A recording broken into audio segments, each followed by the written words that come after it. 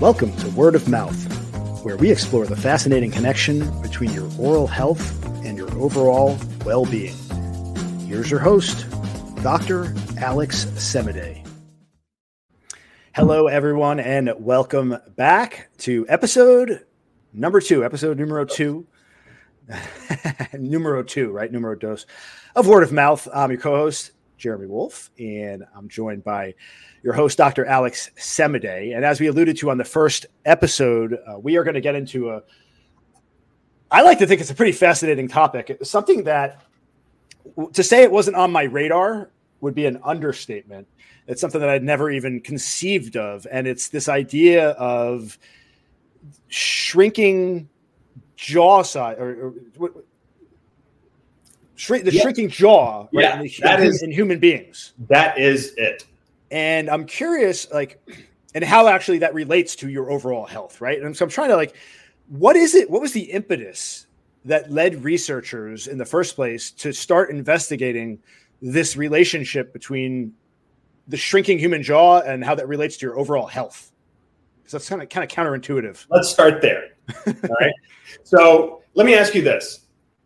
Out of 100 people that you know, how many of them have naturally perfectly straight teeth? That's a great question. I'm trying to think of everybody that I encounter, but you mean naturally straight teeth, but you don't know for most of them because they may have had orthodontics. Are you talking about now or? Right. So okay. No, like in their lifetime, people who just never had braces, never had Invisalign. Yeah, my wife. Perfectly naturally straight. Perfect teeth. That's awesome, right? Yeah. He is in the minority. Okay. Right? Like crowding and what we call occlusal issues or malocclusion. Occlusion is the term for how your teeth fit together top to bottom. Okay. And issues with that distribution of the bite, right? Things like underbites, overbites, crowding are really, really common. Most people are affected by malocclusion to some extent. And what's super interesting is that 150 years ago, no one had crowded teeth. Interesting. 150 years ago, no one had impacted wisdom teeth. And now, basically, that's all you see is people that have to have their wisdom teeth taken out because they don't have enough room in their jawbone for them. So, man, evolutionarily, that doesn't even make sense, right? Why do we grow these things that we don't really have enough room for? So the issue is that the jawbone has been shrinking over time, and it's been shrinking pretty fast. It started about 150 years ago. That is a really rapid progression for something as significant as your jaw size. You would think that would take thousands of years to start shifting. You would think so, right? Generations and generations and evolution, right? And all of that. But it is a relatively recent phenomenon, and it tells us, we know a couple of things, right? Everyone always wonders, okay, is it a genetic thing, right? Are we evolving to reduce our jaw sizes, right? Let's kind of fast forward on that track. Everybody knows the alien head, right? Big old brain, big eyes, and tiny little lower half of the face. Is that what we're evolving to? I hope not. Yeah, me too. But we see that the jawbone has been shrinking, and it is not a genetic thing, right? That there aren't genetics you can't do anything about. Genetics would be more akin to gum disease or things like that. More not the actual shifting of the jaw per se, right? More about 100%. Okay. Yeah. Yeah. So what is causing this shrinking of the jawbone is in large part our diet. We used to use our teeth and our jaw muscles a lot more earlier on in life than we do now. After the period of industrialization, where our food supplies changed a lot, in general, our foods got much softer. Yeah. And in getting softer, we stopped developing the lower half of the face the way we used to 150 years ago. So think about this, right? Because we're not using the muscles and forcing them to work at a really early age as we're weaning kids off of being breastfed, we're stunting the development of the face. And it's leading to all of these issues where the jaw bones are literally shrinking, crowding our teeth out, leading to other issues with the mouth that contribute to more and more issues with the development of the face. So wait, you're not sitting here today advocating for increased gum chewing amongst youth, are you? Because that seems like that would give you a good workout. It is some sugar-free gum. It is actually one of the treatments that are recommended. Having kids starting to chew gum. Yeah. I was just telling my daughter to stop chewing so much gum. She's getting complaints in school from teachers that she's chewing too much gum. Well,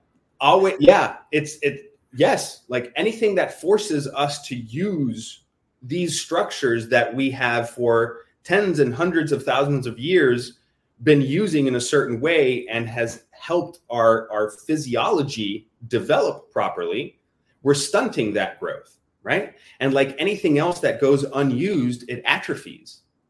And we're now starting to open our eyes to the impact that this has on our development as kids, right? Like kids, so we don't wean them off of the breast milk into hard foods, right? They continue to chew soft foods that really don't require those muscles to work at all, and things don't develop well. So they start being they start having those issues with how the teeth come in, right? The jaw bones don't develop. Things are crowded. They don't have enough space for their tongue in the mouth because the jaw is crowded, right? They end up not being able to breathe through their nose because as the palate doesn't expand, your nasal passages are also constricted. So now you can't breathe in through your nose. So you leave your jaw, slack jawed so you can breathe in through your mouth, right? Interesting. The tongue is, everyone's kind of heard of a palatal expander, right? Anyone who needed, back in our generation, when you needed headgear, right, for your braces and stuff like that, a lot of people had this palatal expander where they turn a key to like literally expand the upper jawbone. The tongue is the natural palatal expander.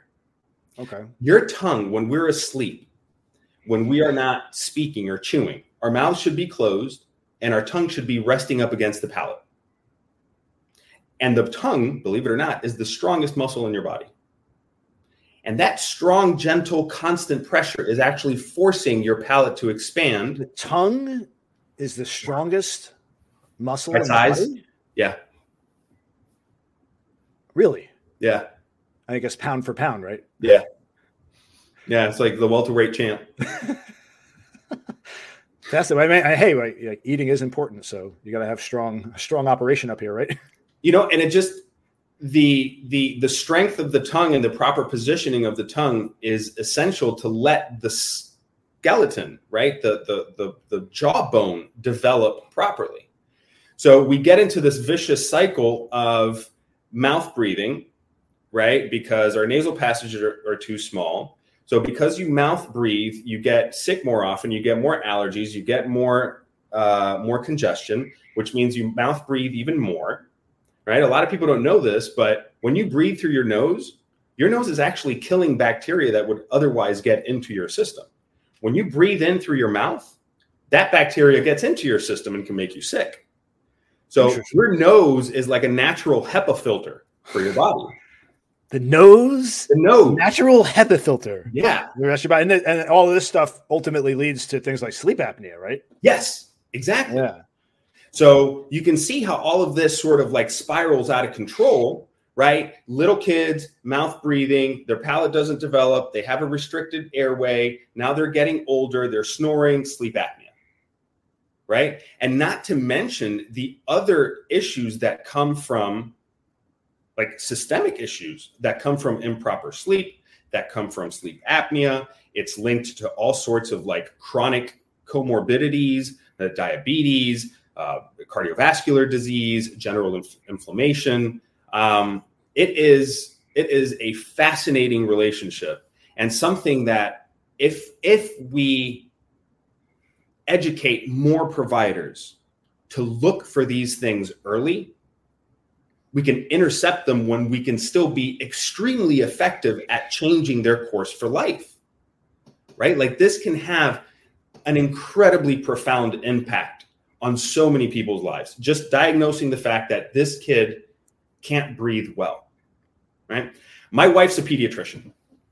And as this whole jaw shrinking, early childhood, facial development, sleep thing came onto my radar, which was pretty recent because it's not something that is discussed much in dentistry or medicine at large, right? It's one of these like nascent fields that there's a lot of research going on, but it hasn't trickled down to the mainstream, right? So you said it earlier, it wasn't on your radar.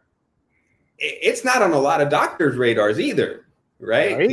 I'm sitting here wishing we did this podcast 6-7 years ago, and maybe my daughter wouldn't be having the issues she's having right now with crowding in her mouth and teeth not coming out right. And here I thought this was all, it's just genetics. Yeah. It's just, no, but all this stuff, I think, like with anything else, right? It goes back to forming proper habits from a very early age through proper education, forming routines and getting into the daily habits of doing these things so that it doesn't become such a difficult chore later on, because forming new habits is more difficult the older you get. So if you can go back as a parent to when your kids are very, very young and instill these, values into them, right?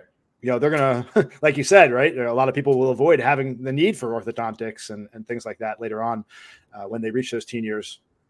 A good example that I think a lot of parents will relate to is the pacifier use.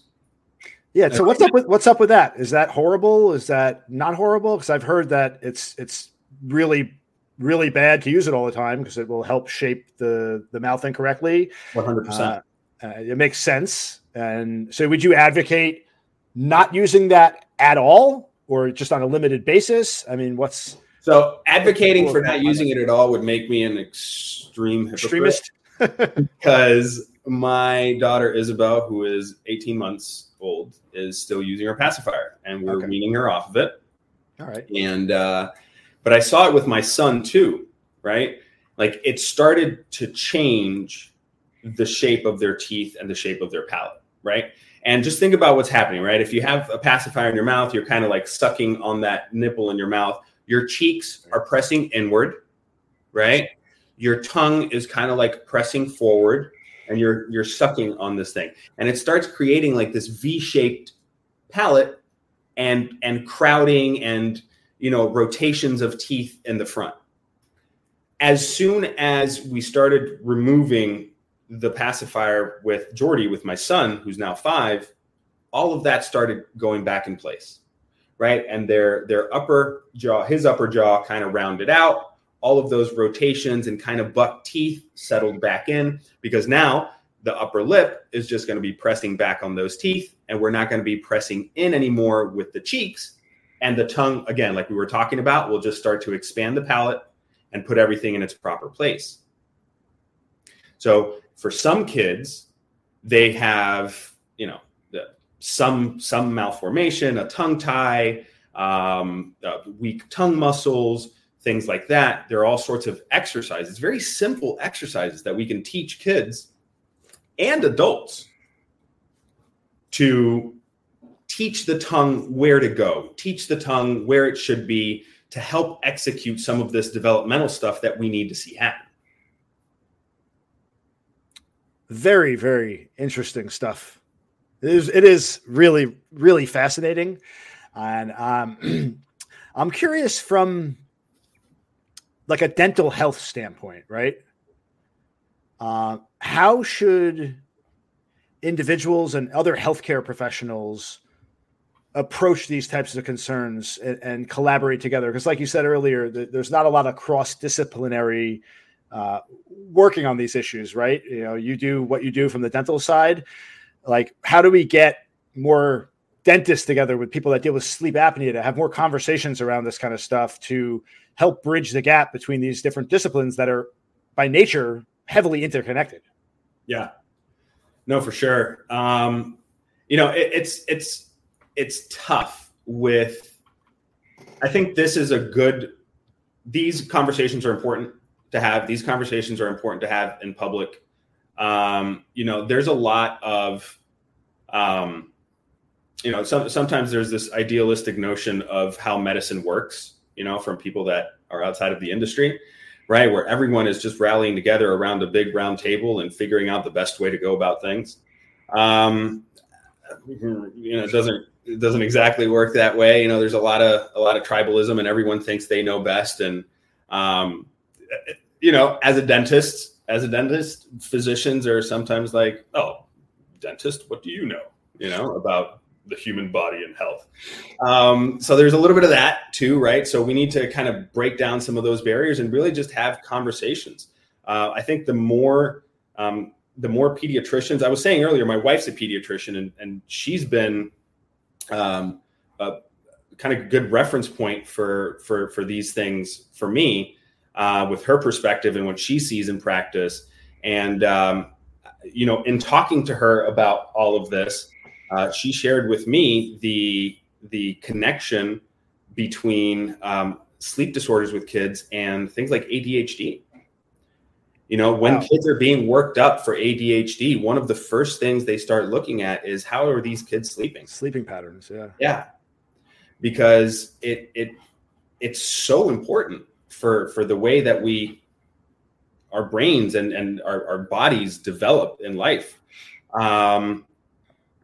So going back to how we can increase awareness, I think these conversations are important. I think the more dentists and pediatricians are aware of these things and are screening and are bringing these sorts of things into the general awareness of people, I think that's how, more and more conversations start to be had, and people start educating themselves more on these things. And that's how, sometimes fringe science becomes mainstream science. Yeah. Maybe one day we can get your wife to join us on an episode to talk a little bit about what she does on the pediatric side, and obviously other guests in different disciplines to talk more about these issues, because it is incredibly important to have collaboration, interdisciplinary. Say the word for me. Interdisciplinary. Yeah. Cat got my tongue. I had to really think about it too. That one activates my speech impediment. So I wanted to also ask, there's a term that I came across in doing a little research on this that I wasn't entirely clear on. I thought maybe you could elaborate on it. It's this idea of myofunctional therapy. Yeah. So what is, can you provide maybe a brief summary of what myofunctional therapy entails and kind Absolutely. Of how it addresses the issues that we've been talking about? Yeah. So myofunctional therapy are basically tongue exercises, right? It's a workout for your tongue. And you end up doing a lot of funny looking things, right? So this is not the sort of thing. Care to give us an example? Or maybe later. So you're really just sort of holding your tongue in extreme positions for 10 to 15 seconds at a time, right? Like you are trying to touch the tip of your tongue to the tip of your nose. I never even thought about doing anything like that.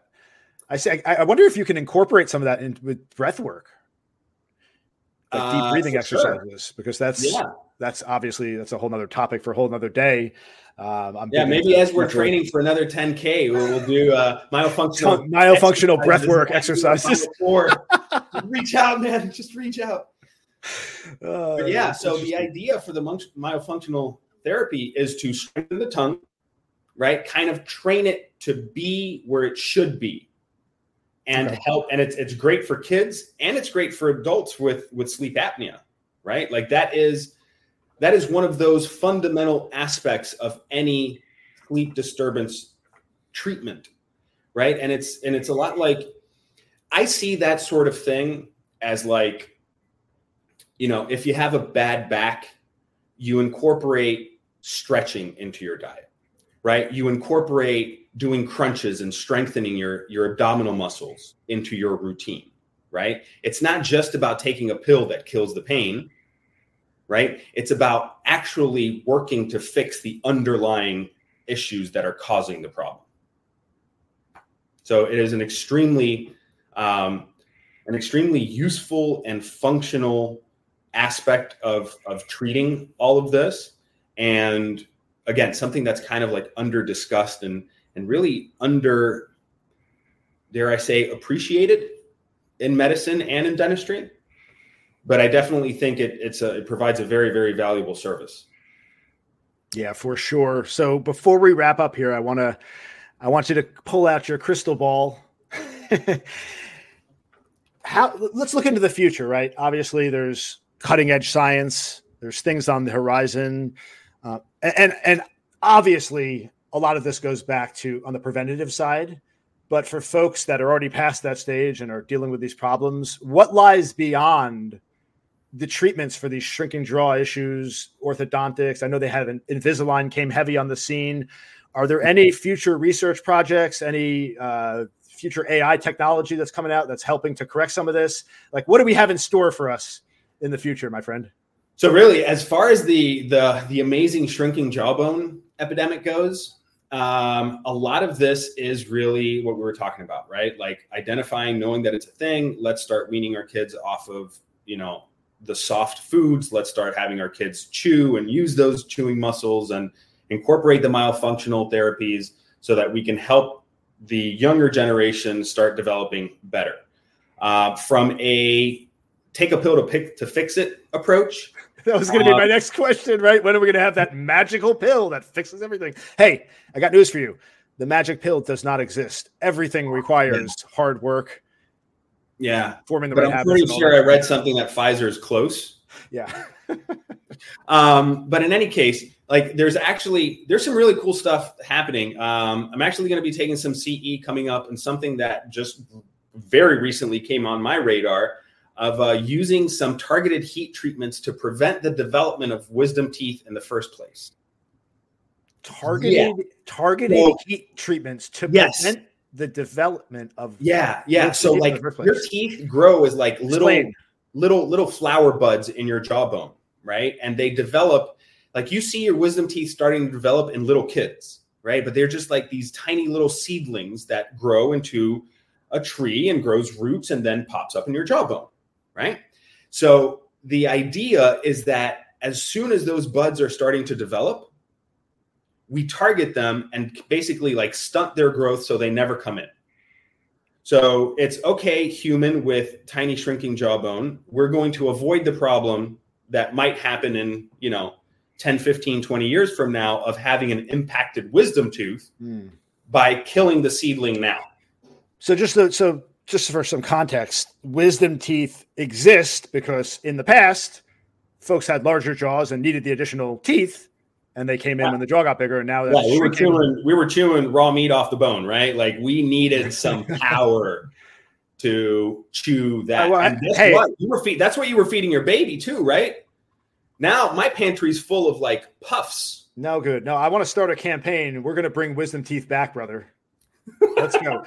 Chewing gum. Wisdom gone. Chewing gum. 12 to 18 hours a day. Raw red meat off the bone. Let's get the wisdom teeth back in play, brother. It'll need some tweaking, but I think you might be onto something. Anything else you want to share before we wrap up? No, I think absolutely. One aspect of this podcast is we always welcome questions. So if there are questions related to the podcast or any other topics that folks find interesting, always happy to get those. We will read them. We will address them. Absolutely. And we will, of course, link in the description below to all of your contact information and obviously post your comments, leave a like, subscribe, get involved. Let's spread the good word, my friend. Let's spread the gospel. Let's do it. All right. Dr. Semidey, Alex Semidey, always a pleasure. Mr. Wolf. I'm looking forward to our upcoming 10K. It's going to be magical. I'm going to beat you. All right, brother. All right, man. Take care. Have a great day. If we don't speak before the holidays, have a wonderful holiday with you and your family. And to everybody listening, take care. Have a wonderful day. And we will catch you on the next episode. Happy holidays. Keep smiling. Keep smiling. Bye. Thank you for joining us on Word of Mouth. Remember, a healthy smile is a reflection of your well-being. Until next time, keep smiling and caring for your dental health. We'll be back soon with more dental